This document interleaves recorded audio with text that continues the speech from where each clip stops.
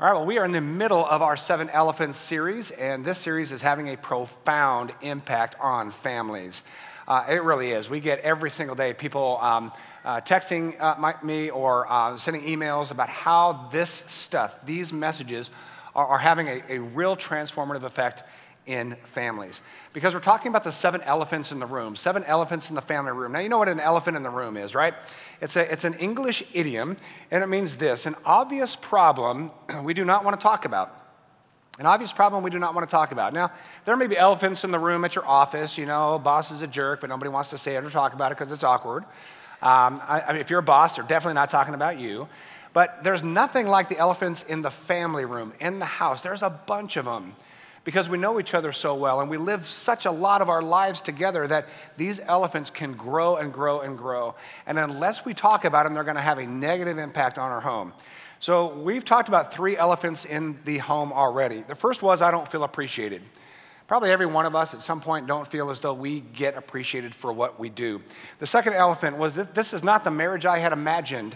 We might have imagined a certain marital bliss, and it's not quite working out like that, so we got to process that. Last week, Laura Lynn talked us through this elephant, that parenting is really hard. We don't tell parents that. We have kept that from Justin. We haven't told Justin how hard parenting is. He would have never given birth if we told him, but he's about to experience it. Parenting is really hard. We have to know that and own that and process through. What do we do with that? Today, we're going to talk about elephant number 4, that we resent each other. Now, this might come across as pretty harsh. We resent each other. Resentment is a tough word. It's a strong word. And we might think, I don't know if we resent each other, but let's think through. There are always things about the other person, especially somebody in our home that we spend so much time with and have so much life experience with. Because we spent so much time and because we have experienced all this life together, there are some things that just kind of grate on us that tend to grow over time into resentments. Now, since these subjects are elephants in the room, and they tend to be very serious subjects, we're trying to tackle these in a lighthearted way. And let's do that by starting out with Sinbad this morning. Take a look. Marriage is work. Marriage is a career. It's not an adventure. You do more before 5 than most folks do all day. It's like the military. My wife and I, we're together about 6, 7 years. We're married. We divorced for 10, 11 years. Now we're back together, married 8 years. Because we're both so damaged, we can't be with nobody else. We had to come back home. Once you've been married to each other, you're trained. I'm trained. I ain't got time to train nobody else. She ain't got time to train nobody else. Everybody's jacked up. Go back to the one you had. I thought you was crazy. Everybody crazy. I know you're crazy. I can deal with your crazy. I want to help you ladies with questions you have. Anything you might have, something about a man that throws you off, something about your man that drives you crazy. Be romantic. What does that mean? You got to be specific with a man. I don't even know what you're talking about. Be romantic. What? Fix the screen door? What? What do you want me to do?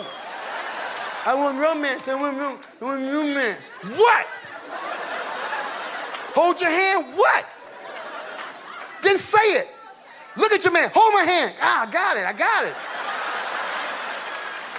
Now you finally got what you're looking for. I want romance. Could you read those books? How to Make Love Last Forever. How to Have Romance Forever. Too much work. Just say what you want. You got a man always forget your birthday? Forget that. Buy yourself a car. Look what you got me. He'll remember next year. We are what we are. We can't help it. And then we get into relationships and things change. You get in relationships. That's why I tell people, before you have kids, travel, see the world. When you first get together, go places. Because once you have children, you're going to go to Chuck E. Cheese. That's all you're going. That's your Europe. That's your France. That's your Bermuda. Chuck E. Cheese. There's people here who are over 50 with no kids. They don't look old. Look at people with no kids, no wrinkles. They just sit there. Oh my God, we're going to Jamaica next week. And people with kids, you don't know the joy. You don't know the joy. Trying to make you have kids. You need some kids. Look how happy I am. Shut up. All right, there's Sinbad. All right. So family is work, marriage is work, kids are work. Now it is a great pleasure, believe me, nothing's greater on earth, but it is work, and sometimes that work results in resentment. What is resentment? Resentment is this. Resentment is the persistent feeling we're not being treated fairly, that persistent nagging feeling we're not being treated fairly or getting the due respect, appreciation, affection, help, apology, consideration, praise, or reward that we deserve.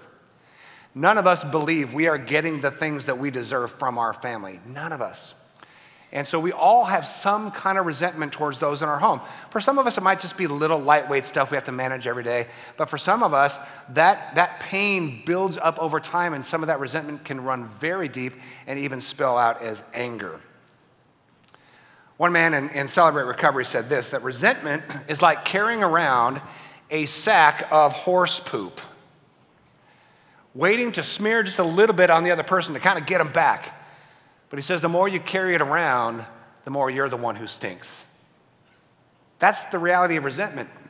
We think there's some kind of justice in carrying around all these memories and this pain of what people in our family have done to us, or they don't treat us fairly or give us the respect that we deserve. And so we carry around this resentment.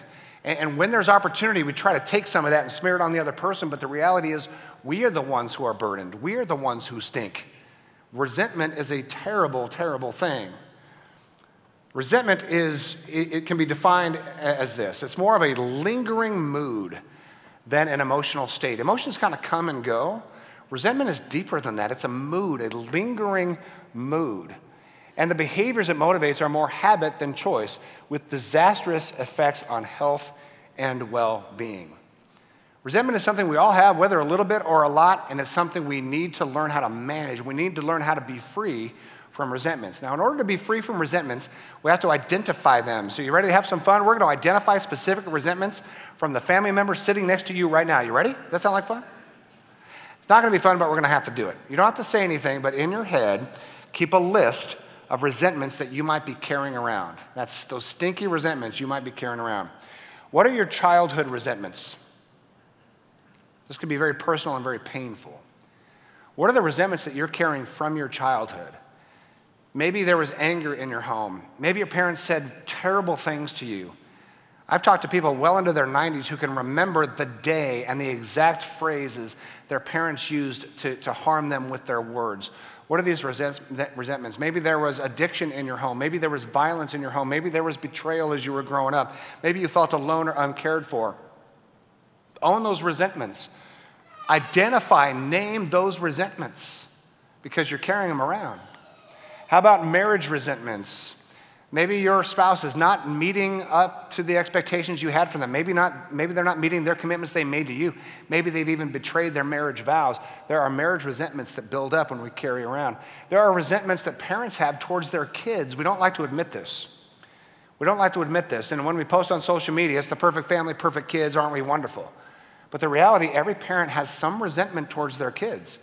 And some of us have to dig a little deeper than others, but it's there. The kids are a lot of work, and maybe as a result, we don't have the finances, or we haven't taken the trips, or maybe we have a high-maintenance kid, or somebody who's just lazy and not working, or somebody who is rebellious, whiny. I mean, there can be a lot of things here. It's okay to own the reality that sometimes parents have resentment toward their kids. And some kids have resentment toward their parents.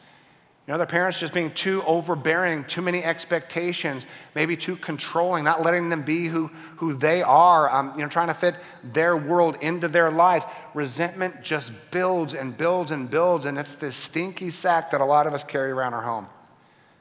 But we love the people that we resent in our home. We love them. Novelist Kim Edwards said this in one of her novels. She says, his love for her was so deeply woven with resentment that he could not untangle the two. This is just normal family life.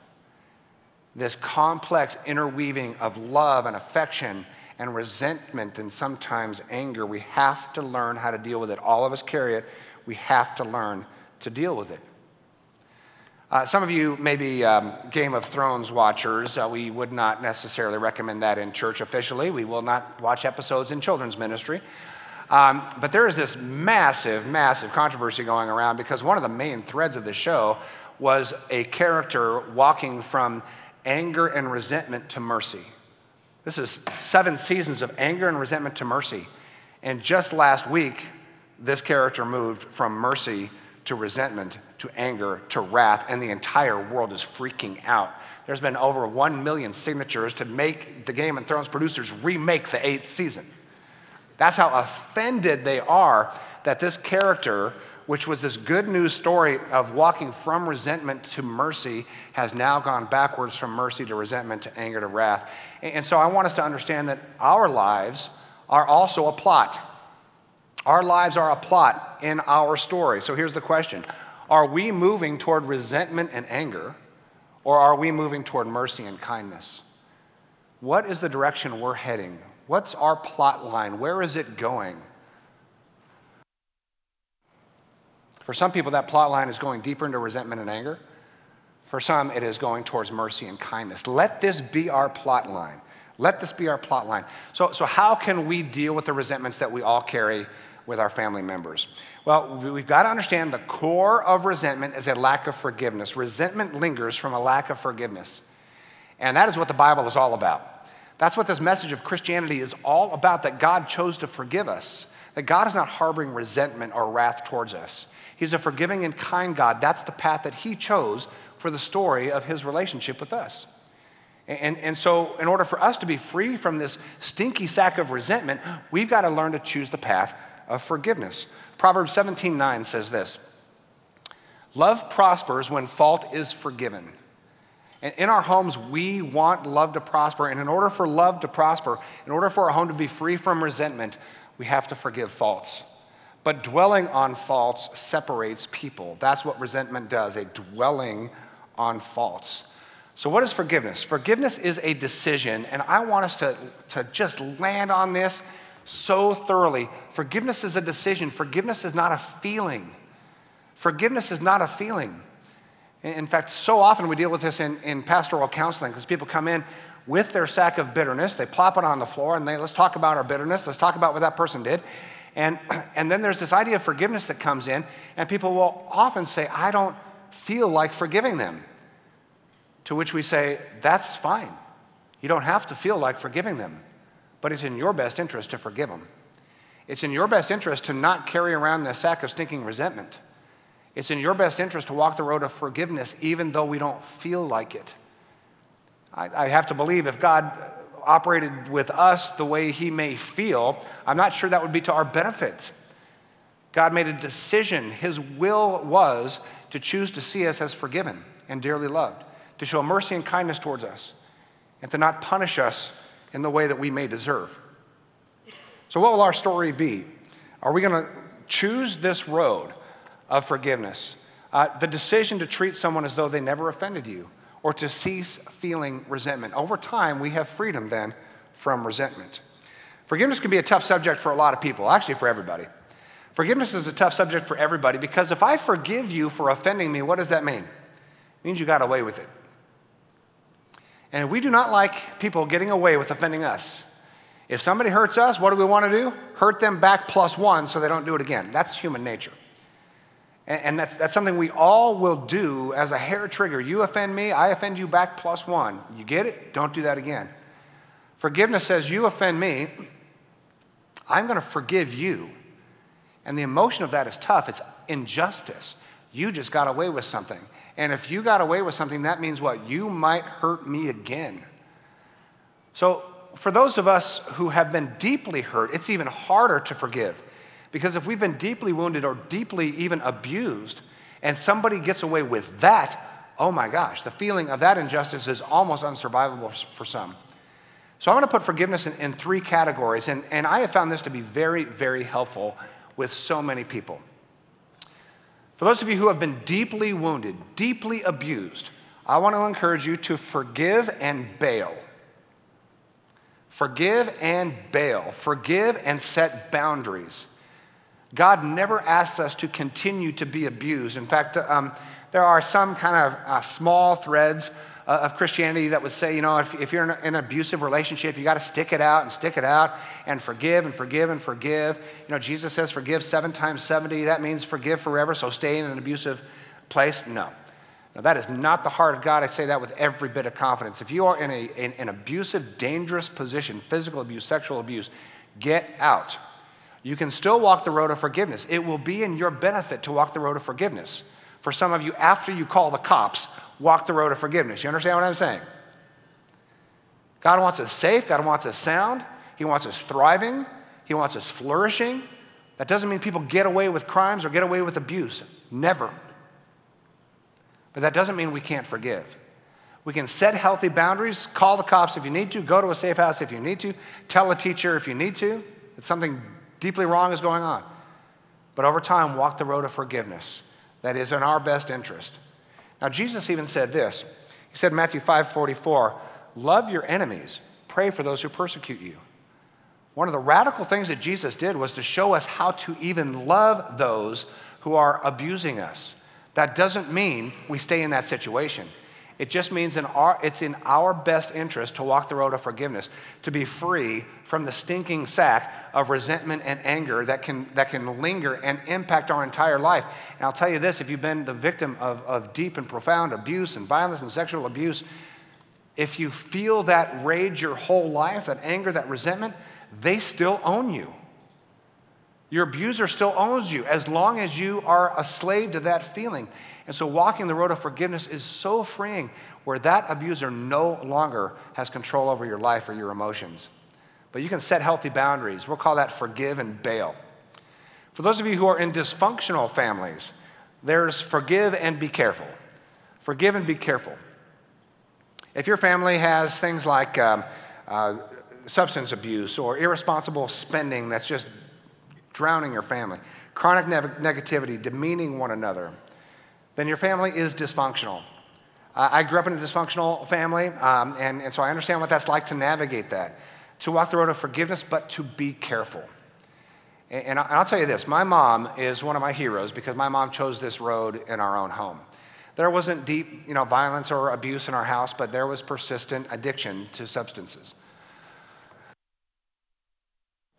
And my mom walked a years-long journey of forgiving and be careful. So there were times where she bailed. There were times when, okay, kids, we're out. And then there was a little bit of healing, reconciliation, and there was multiple times of separation. So there are times when it's okay to bail. But then there's this discernment. Do we come close? Is there healing taking place? This is to forgive and be careful. And then through the grace of God, through this church, my family was healed. We all came to faith in Christ. We all understood God's grace, and we have healed and we are healing over time. It doesn't happen all the time, but it can happen with you and your family. If there are dysfunctions, walk the road of forgiveness. Don't be owned by resentment, but be careful. Be careful. Part of the trick here is in a family that's dysfunctional, as long as it's not a dangerous situation, you can certainly choose to stay. But as you stay with this family and as you navigate this dysfunction, be careful, but also be careful not to treat each other poorly in that dysfunction. Anger for anger doesn't transform anything. Love transforms. Grace transforms. Grace can make a family go from dysfunction to function. It can happen over years. It doesn't happen every time. There are no guarantees, but love is what transforms people. I love the way Psalm 103 puts it. The Lord is compassionate and merciful, slow to get angry and filled with unfailing love. He will not constantly accuse us or remain angry forever. This is how God treats us. He does not punish us for all our sins. He does not deal harshly with us as we deserve. This is so key. He doesn't deal with us as we deserve. This is the key to transforming a home. If you're in a dysfunctional home, don't treat each other the way they deserve. It's not to be irresponsible. It's not to put yourself in a dangerous position. But mercy and love is what transforms a home. For his unfailing love towards those who fear him is as great as the height of the heavens above the earth. He has removed our sin as far as the east is from the west. Choosing the path of grace can heal a home, but do so carefully. There's forgive and bail if you're in a dangerous situation. There's forgive and be cautious if you're in a dysfunctional situation.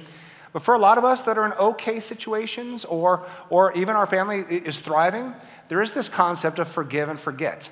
Forgive and forget is not healthy when there's abuse or dysfunction, but it is healthy in just the day-to-day rhythms of life, to forgive and forget. Now, what I want us to understand is forgiveness is not a transaction. We talk about this a lot here. Forgiveness is a state of being, not a series of transactions. And so when it comes to your house, if you have an okay house or better, you just need to manage the day-to-day disconnects. Forgive and forget is what it's all about. And forgiveness is not a constant matter of you failed, you have to admit your failure, you have to confess your failure, you have to get back into right standing. A lot of people think that that's what God wants from us. Every time we sin, we have to confess and repent and be better. No, that is not true. That is not true. God offers a state of forgiveness. We are forgiven. We were forgiven before we were even born. That's how much God loves us. That's how much he's committed to us. He forgave us not because we did all the right things to earn forgiveness, because that's who we are. We are forgiven. What does Ephesians 1:4 say? Even before he made the world, God loved us and chose us in Christ to be holy and without fault in his eyes. That's how God looks at you right now. You are holy and without fault in God's eyes. That's grace. That's mercy. That's forgiveness. God doesn't hold resentment against you. You know, we're not perfect. Every day we do things that are wrong. Every day we have these little attitude problems. Every day we make maybe some choices that aren't the best. But God looks at us as holy and without fault in his eyes.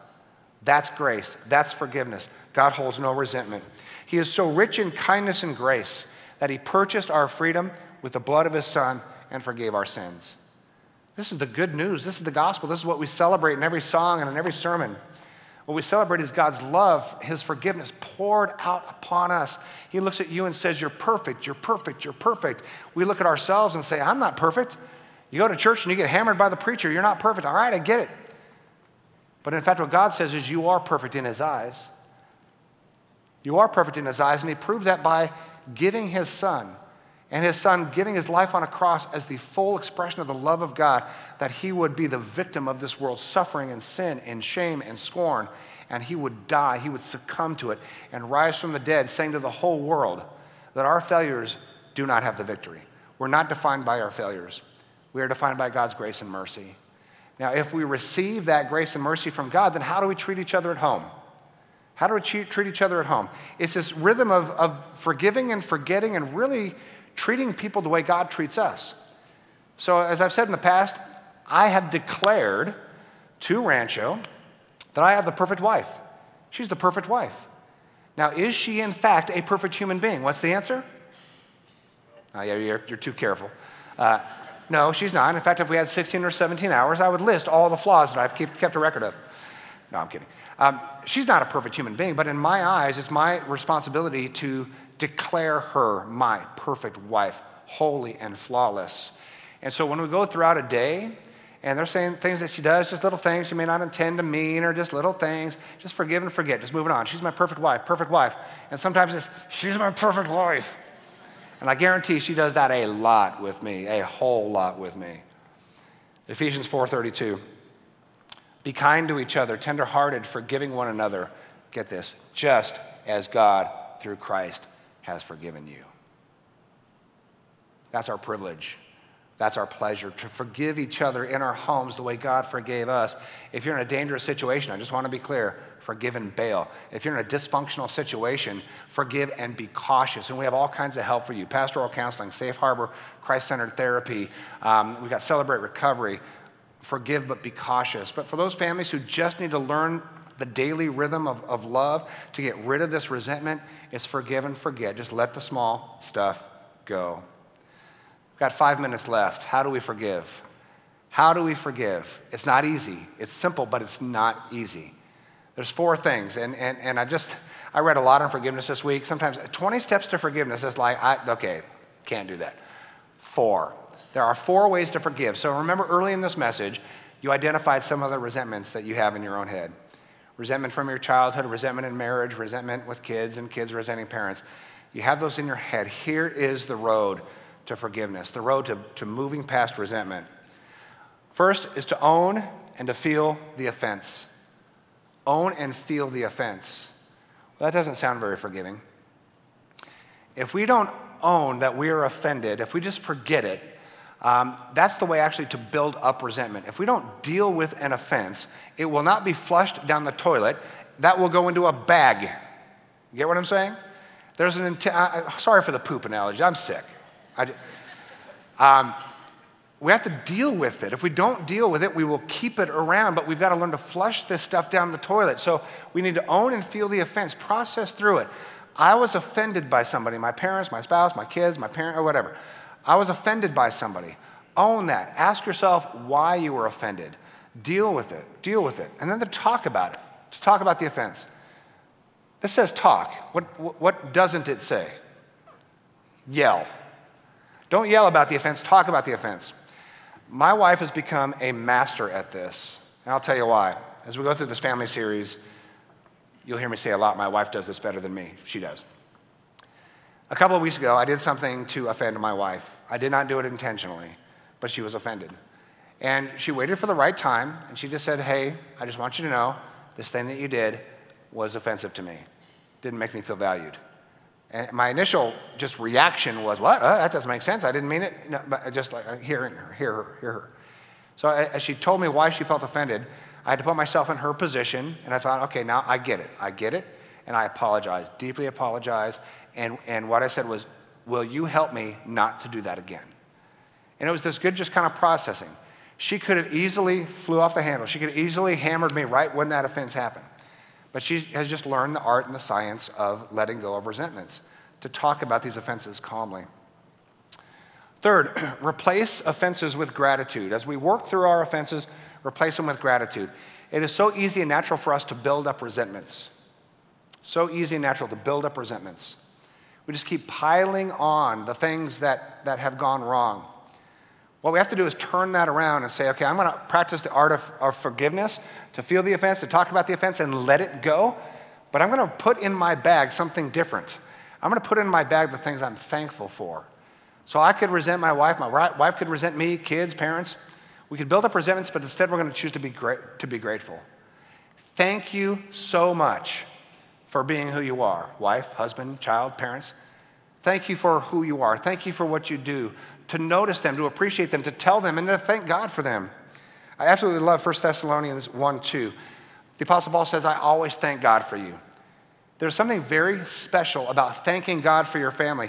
And I'm not just talking about a dinner table prayer that says, God, thank you for my family, but a detailed prayer that says, God, here's why I'm thankful for my husband. Here's why I'm thankful for my wife. Here's why I'm thankful for my kids and my grandkids, and list it out to God. And you might think to yourself, well, doesn't God already know? Yes, he does. Put this in your little Christian fanny pack. Prayer doesn't do anything for God. Prayer does everything for us. Prayer does everything for us. When we come to God and thank God for our spouse, it heals our heart. It fills our bag up with good things, right? Not stinky things. Practice the habit of thanking God in detail for who your family is. Replace resentment with gratitude. Fourth, embrace your family as they are. This is a big deal. I cannot overemphasize this. Embrace your family as they are. My daughter's about to get married, and she and I are having just a bunch of these little conversations, and they're fun. They're a great couple. It's going to be awesome. I'm going to be a blubbering mess when I officiate this thing. But I said, hey, you know you're married you're marrying an athlete, right? Oh, yeah, of course. She's attracted to this baseball guy, this specimen of an athlete. She was attracted to him. I said, you know how much he watches sports now? Yes, with a big eye roll. He's going to keep watching sports like that when you're married. Huh? She's been very mature about it, but you marry a sports guy, you get a sports guy till death do you part, right? You marry a girl who likes to hang out with her girlfriends, and keep in mind, we marry who we marry. Now, there should be some courtesy towards the marriage for sure, right? There should be a valuing of the marriage above other things, but you marry who you marry. So often, we end up resenting the very thing we were attracted to before we got married. Happens all the time. So just know you married who you married, and just kind of celebrate that, right? Know that. Same thing with your kids. Your kids come as they come. I'm convinced, after having 4 kids, that 80% of who they are is genetic, 20% is environmental. They come with different temperaments, different likes, different dislikes, different ways of handling stress. They come as they come. And so our job is to embrace them as they are. Embrace our family as they are. I love Ephesians 4:2.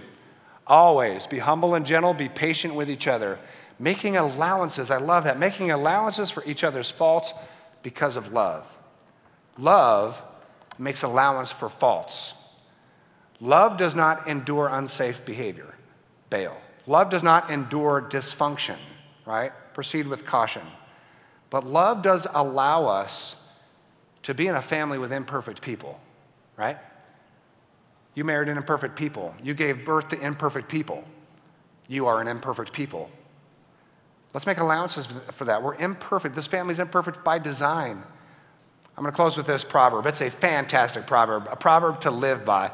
Without oxen, a stable stays clean. You get the point? If you want a clean life, have nobody in it. If you want a clean life, an easy life, have nobody in it. You'll have a clean, pristine life. There will not be any anger, resentments, nothing complex to manage, but you will be all by yourself. What's the second half of this proverb? But you need a strong ox for a large harvest. If you want to thrive in life, you need the ox in the stable. And with an ox in the stable comes what? A lot of this. What do we do with it? What do we do with it every day? Just clean the stable every day, every day. What are those little things that we can kind of forgive and forget? If your stable becomes an absolute mess and it's dysfunctional, proceed with caution. You can forgive each other, right? But we can walk a journey together by God's grace.